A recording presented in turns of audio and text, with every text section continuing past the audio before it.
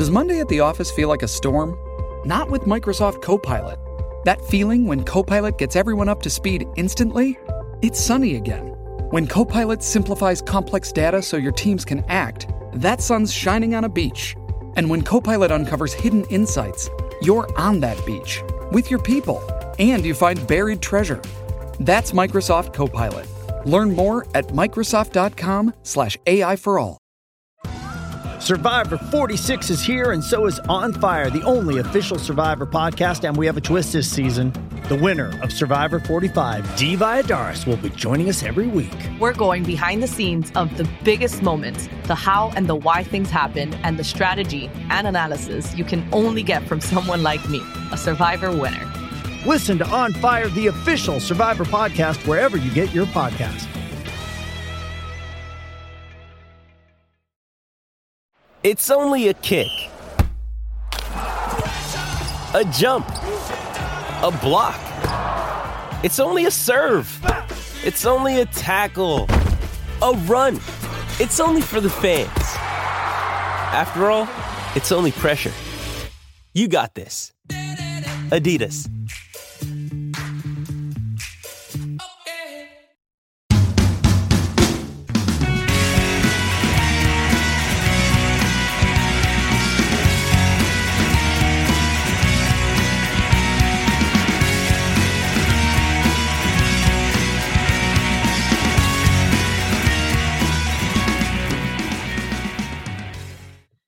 It's huge. The strides will keep going.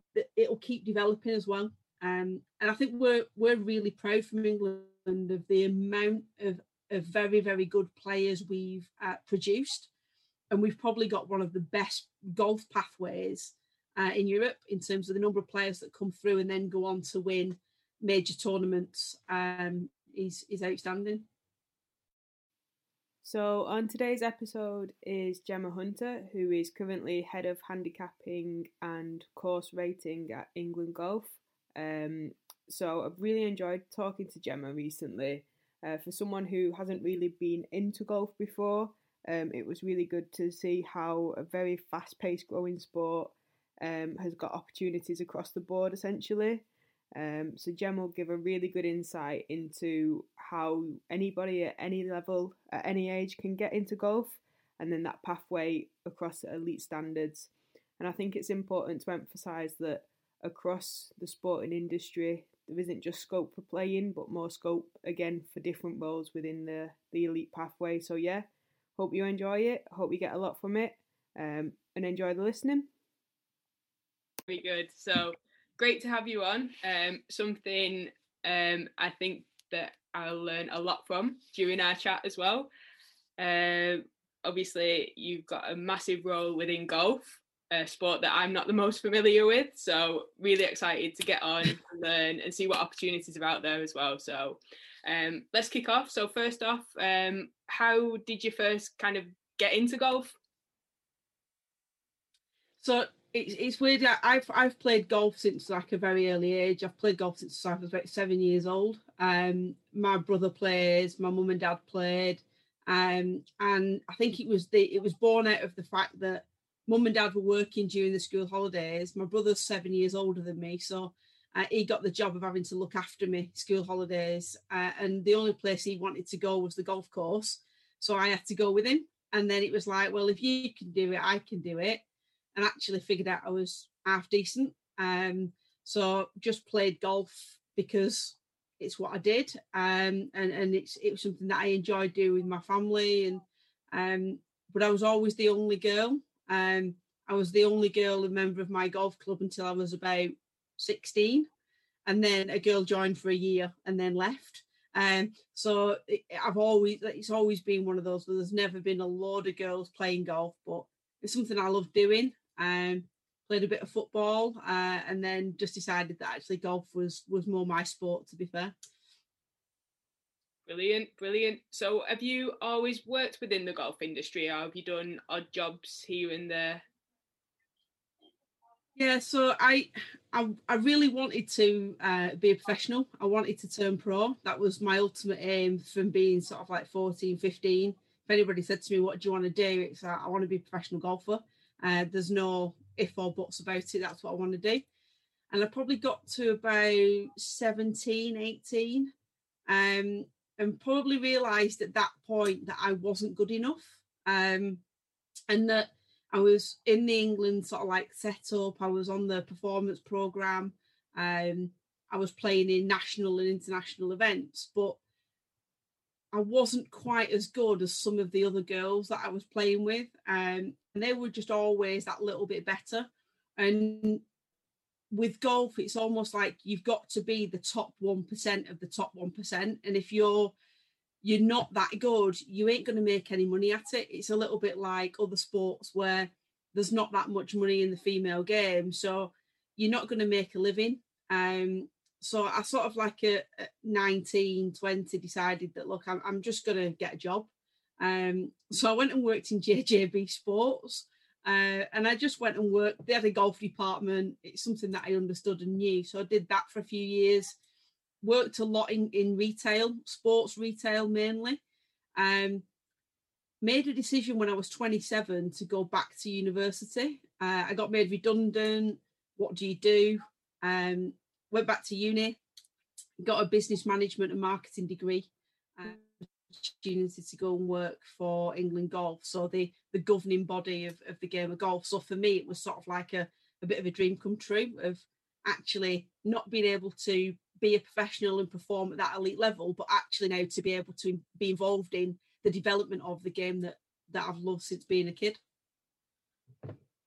No, that's brilliant, Gem. And when taking it back to when you said you weren't good enough to progress and be professional, did you feel that within yourself, or did you have people feeding into you to say, you know what, I don't think you're going to make it, let's go down this avenue? No, there was literally, we didn't get any sort of like mentoring or support at that time. It was literally like you got picked for a team and your role was to play, and you dealt with your own practice, you dealt with your own coaching. It was all about you developing. You sorted out your own and this is way before strength and conditioning and going to the gym and being an athlete was never even thought of as golf. So it wasn't so much that. I think for me, it was probably a little bit of me going, I'm not into this. I'm not dedicated enough. I don't want to get up at 6 o'clock in the morning and hit 400 balls a day and play 36 holes. I actually want to go out with my mates and I want to enjoy myself. And obviously 19, 20-year-old, I want to go and have a beer on a weekend and I want to enjoy myself. And I think it was me in myself. I just knew that I wasn't good enough, and it didn't matter how much I worked. I probably wasn't going to, because my heart wasn't in it. And then on the top of that, I knew how much money my parents had put into me playing as an elite amateur for 2 years, and to ask them to then carry on doing that when you know you're actually just playing at it, you're not actually going to be able to take it on and pay them back eventually, that you've got to just make that decision to step away. And for me, I think it was the right thing to do. I think that shows quite a degree of maturity as well. We often see it a lot across all sports, that you go and you've got that willing, and it's the case of believe for yourself and you can, but sometimes that opportunity is not there, and it's about being realistic. And as you say, there's not that big of opportunity within women's sport firstly, and within golf. As you say, you've got to be at that top 1% to make it, whereas something like football or hockey, you've got loads of teams, the game's growing, and there's loads of opportunities to get to that elite stage, whereas golf seems like you're in it for yourself. There's very few at professional level. There's one, and the aim of every female, I think, professional is to play in the Solheim Cup. I think from a European or American perspective, it's certainly playing the Solheim. For an amateur, it's like you want to play Curtis Cup golf, which is like the amateur version of the Solheim Cup, and you want to represent Greater Britain and Ireland in that, and to try and do everything that you can. But you look at examples of, like, there's been a lot of girls who have literally just stuck at it and managed to sort of grind out a career. But But I think the best example is Ian Poulter from the men's game. Like the guy there who was a very, very average golfer at 19, 20. He worked in a pro shop selling Mars bars, but he had the determination and the drive to become a professional golfer. And now I dread to think how many Ferraris and stuff he actually owns. So it shows that if you do have, even if you've not got all the skill and all the ability, you can teach yourself and you can develop it. But I think ultimately, if your heart's not in it, you might as well just step away, because no matter how much you practice or how much you train yourself, if your heart's not there, I think you're fighting a losing battle. And would you say you've got any regrets about your decision to step away from it? No, not at all. Not at all. Like I speak to some of the girls now that were in that sort of like edging towards turning professional, and out of the squad of sort of like 11 or 12 that were in there, I think 6 of them turned pro. And of those 6 now, none of them are playing on tour. None of them actually went on to be on the Ladies European Tour or on the LET. I think 2 of them played on the Ladies European Tour for short stints. And you look at what they're doing now, some of them are teaching professionals and they're teaching at golf clubs around the country. One of them's a really successful golf club owner, owns a really nice little golf club and is doing really well. So everybody's gone down a little different route. But luckily everybody stayed within the game. So that's always a real positive, but no regrets at all.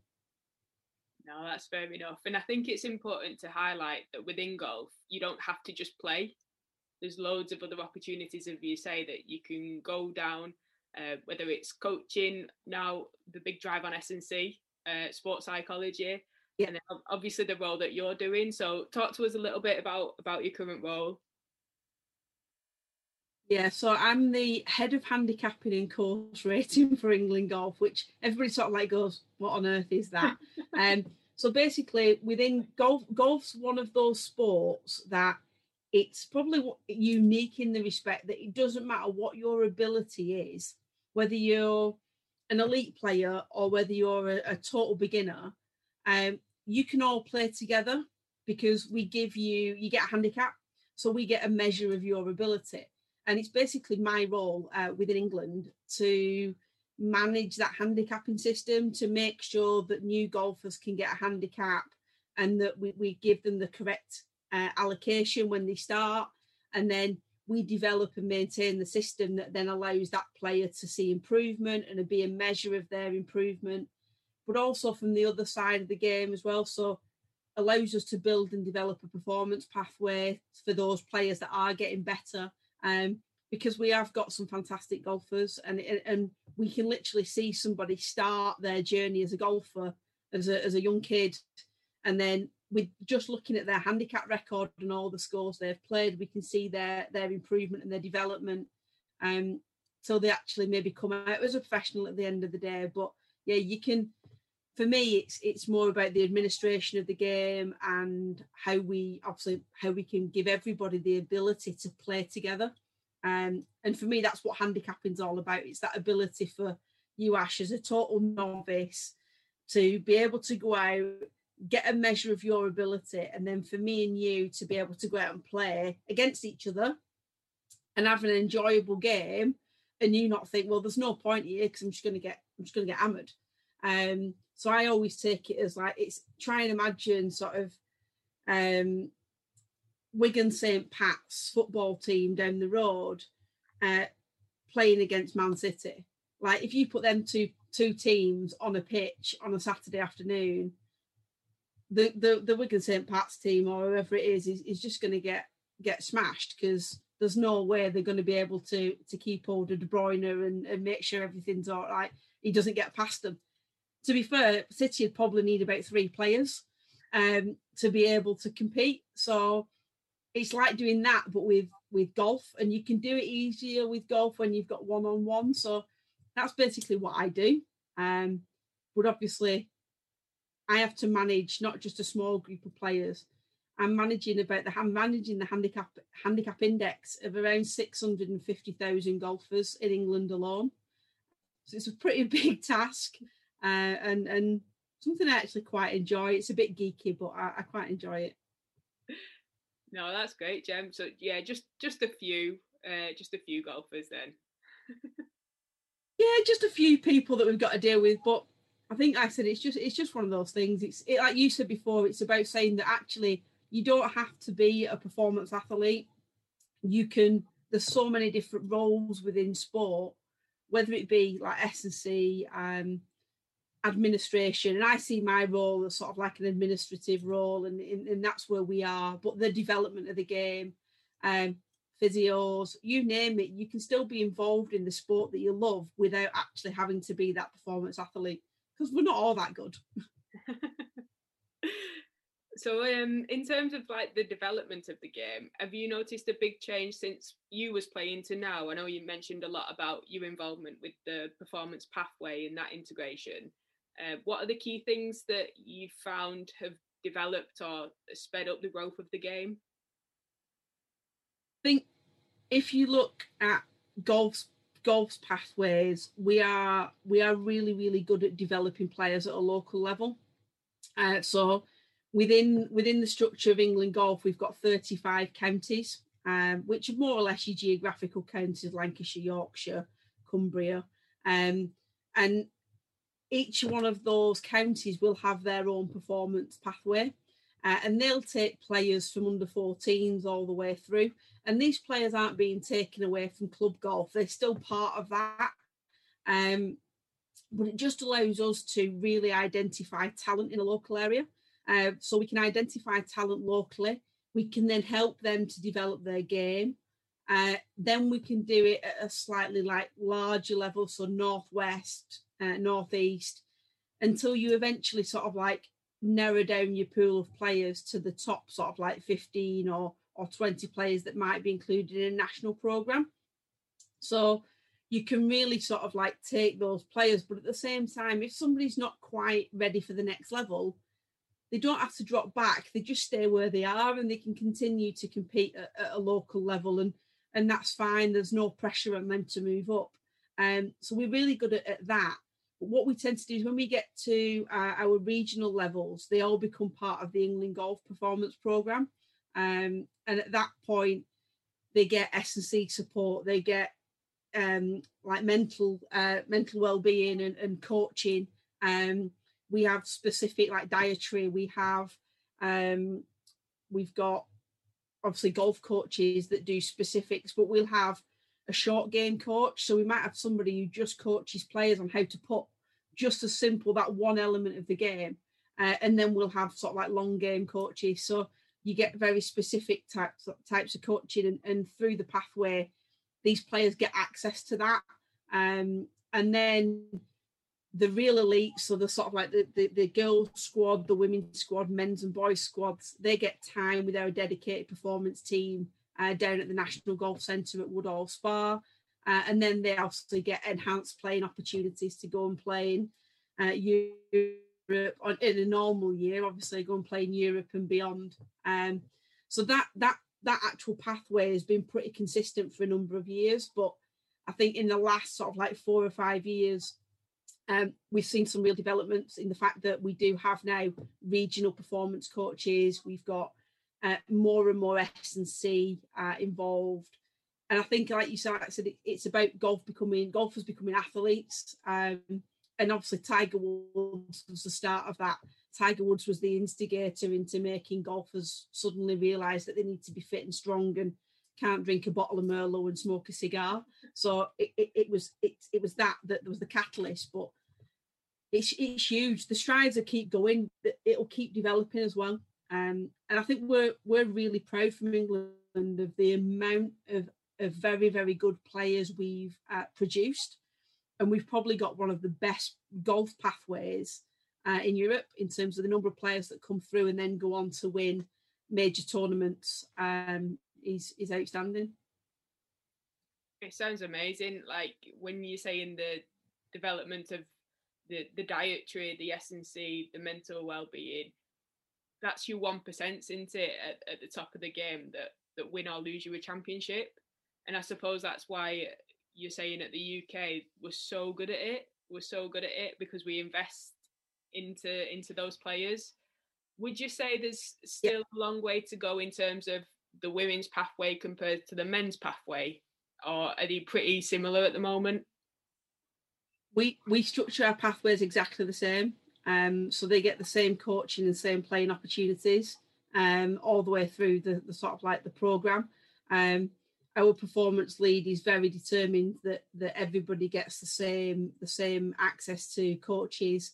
And it's certainly developed, certainly, like I said, over the last probably 4 or 5 years, that we have got a really consistent programme. And you see that, like I said, we've probably got more female major winners, have we? We've probably got more title wins, shall we say, from the girls in the programme, even more recently than we have from the men. So obviously the biggest example is Georgia Hall.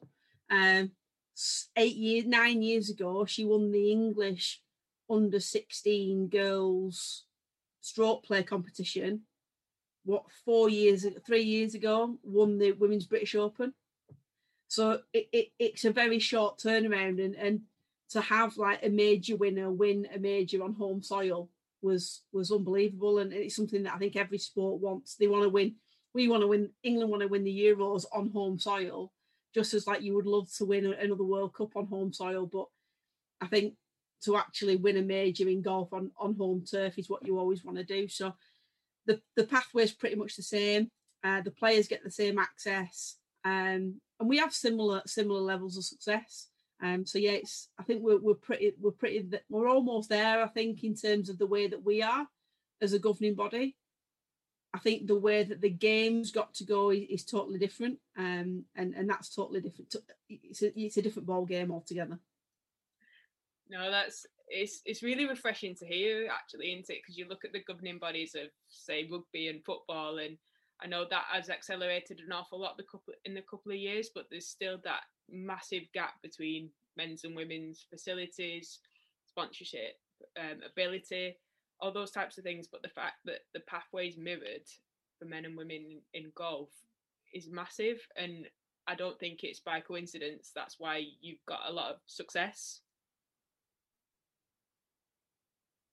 No, I think you're right. I think the big one for us, and what probably helps golf massively, is that our players can't earn money from playing at this level. So as an amateur, they're not allowed to earn money. They're not allowed to have a sponsor. They're not allowed to do any sort of like public sort of thanking people for X, Y, and Z, or they're not allowed to. It's within the amateur status code that you just can't. It's a little bit like being part of the NCAA in the US, where you're not allowed to make money from sort of like your team. So you can't be seen to be making money. And golf's exactly the same. Golf is that.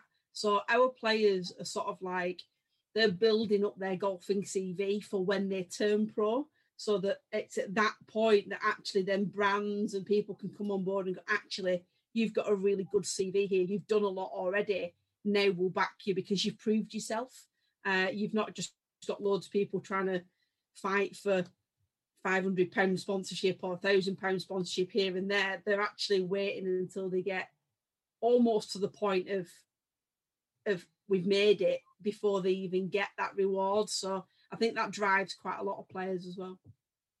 No, that's brilliant. And then that transition between amateur and pro, is it, as you say, is that more so driven from a financial status, that it's based on, that's when you start getting your sponsorships and people backing you, or how do you make that transition from amateur to pro?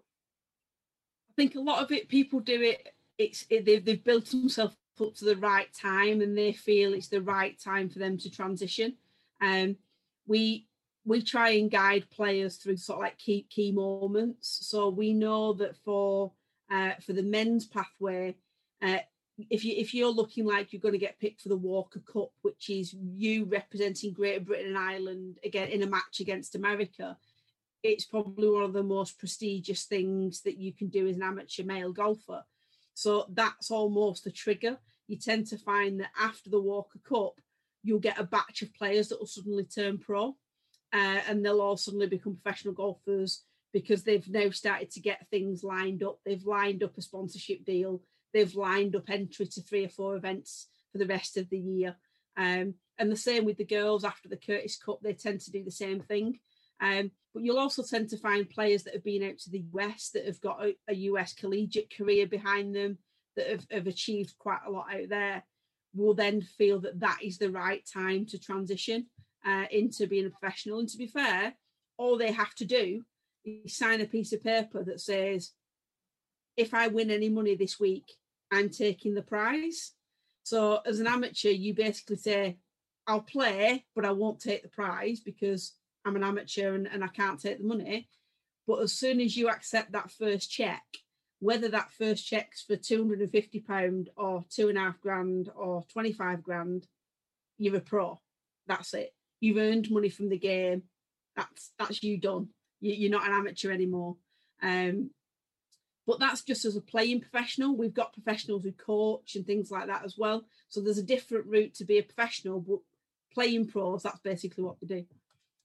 No, it's brilliant. It's really insightful, isn't it? Because you hear a bit about, because obviously my knowledge is more so in football, that you go through an RTC system and a youth system, and then you sign your first professional contract at 16, and then you're in that pathway then. But like you said, that there's that whole amateur setup and then that whole professional setup. So it's really insightful to know the pathway.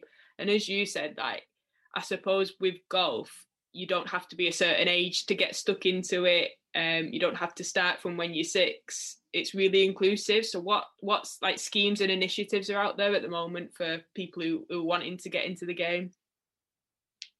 So we do sort of like, from the women's side of the game, it's probably our biggest growth area. It's where we want to really develop the game, and it's something that our women and girls manager will be very grateful that I'm saying that's her focus, is to get more women and girls into the game of golf, because we get quite a few at a young age, because mum and dad take little Ashley to go and play golf, and they get them involved, and then get to sort of 12, 13, 14, other interests, things come along, probably then drift in and out of the game till they go to university, and then sort of like after 19, 20, we just have like this massive drop off, and it's like the female population's just disappeared out of golf clubs in that sort of like probably 21 to 35 age bracket, and we all know why. We've all got careers, you go away and have families, you've not got time for golf, and then we start to see it slowly creep back. So we've got 2 programs that are really focused at the moment to trying to really develop the girls program. So we've got something called Girls Golf Rocks, which is about trying to make golf inclusive for girls that maybe have never had any interest in golf before.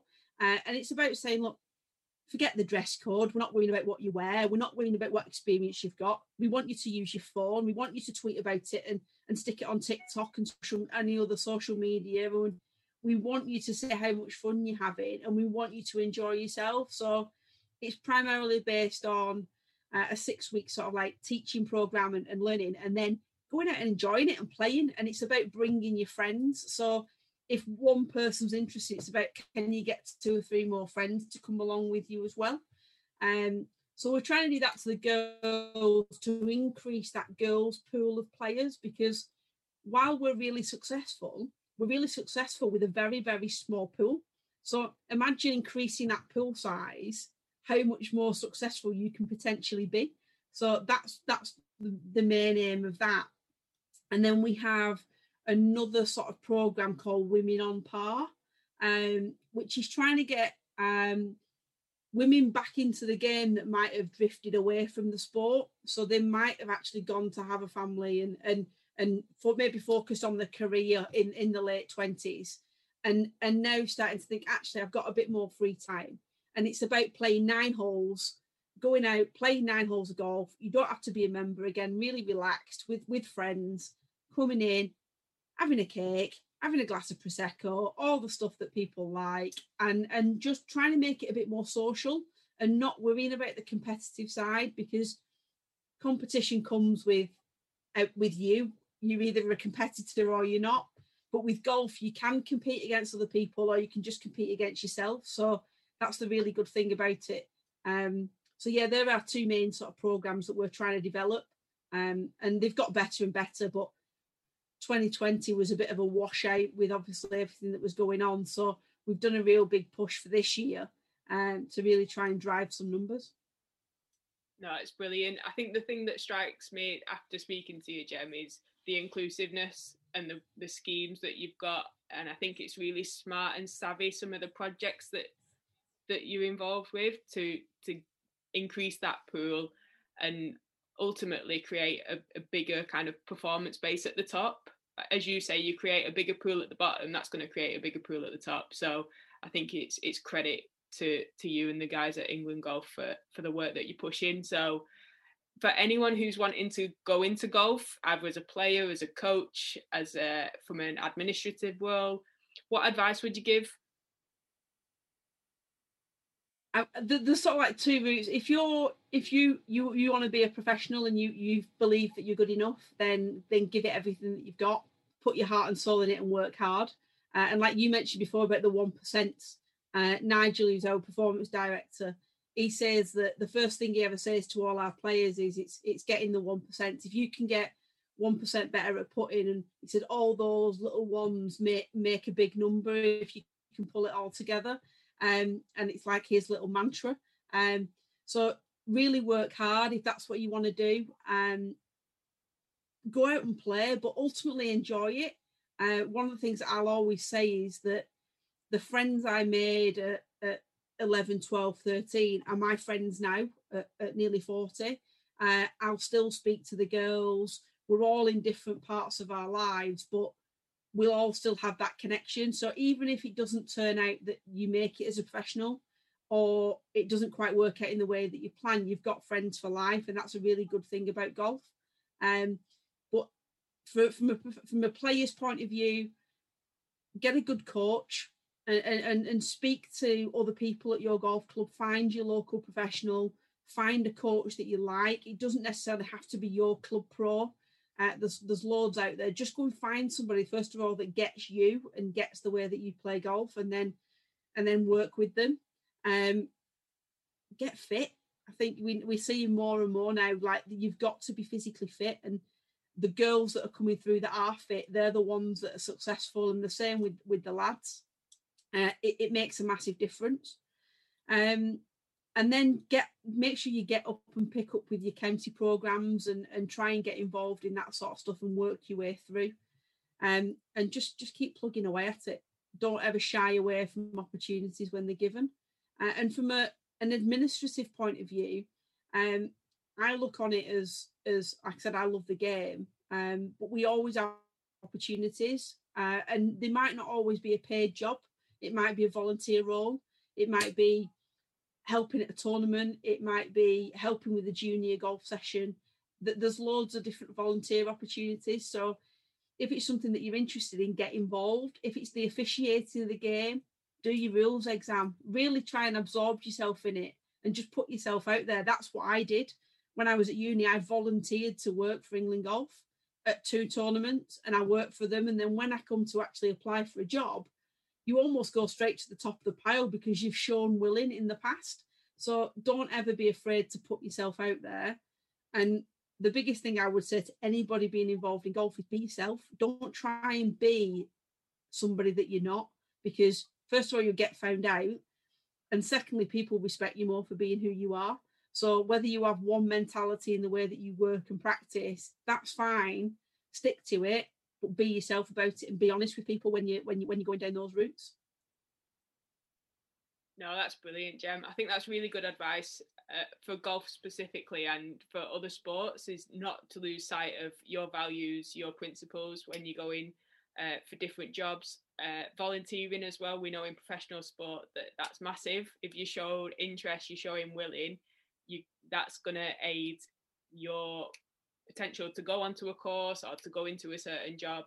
I know when I was at uni at Birmingham, they ran a sports and business course specifically for golf, which is amazing. Like something so specific within that industry at degree level it's amazing. It's a great opportunity for people who love the sport to get into it and to pursue a career in it. And like just chatting to you today, as I said, there's so many though. Yeah. I never realised how much there were. To be honest, is that something? So many different jobs.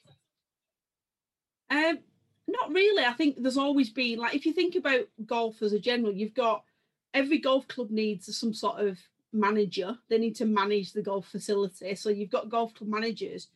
Everybody needs a greenkeeper. Everybody needs people that can cut grass and look after a golf course. So you've got greenkeeping jobs. You've got the professionals and the coaches. There's a massive workforce there. And then you've got like tournament organisers and referees, and we've got course raters and handicap advisors. And you look at the number of people involved in golf. We've got 1,900 golf courses, so we've probably got 1,900 golf club managers. We've got, and then there's at least three times that in terms of greenkeepers and stuff. So it's a massive work pool. And if you can get involved in it, whether it be, like I said, through a degree program or just showing an interest, then the opportunities are just endless. No, that's great, Gem. That's great. And for someone from myself whose only experience of golf is probably crazy golf, hitting some balls at a driving range or pub golf, let's be honest, it's been really good to get a better understanding of the pathway and what opportunities are out there for anyone, any age, any ability. And as I say, I've really enjoyed chatting. So thank you very, very much for your time. It's been an absolute pleasure. No problem. Thanks for having me. This podcast is part of the Sports Social Podcast Network. Sports Social Podcast Network. With the Lucky Land Slots, you can get lucky just about anywhere. This is your captain speaking. We've got clear runway and the weather's fine, but we're just going to circle up here a while and get lucky. No, nothing like that. It's just these cash prizes add up quick. So I suggest you sit back, keep your tray table upright, and start getting lucky. Play for free at LuckyLandSlots.com. Are you feeling lucky? No purchase necessary. Void where prohibited by law. 18+ terms and conditions apply. See website for details.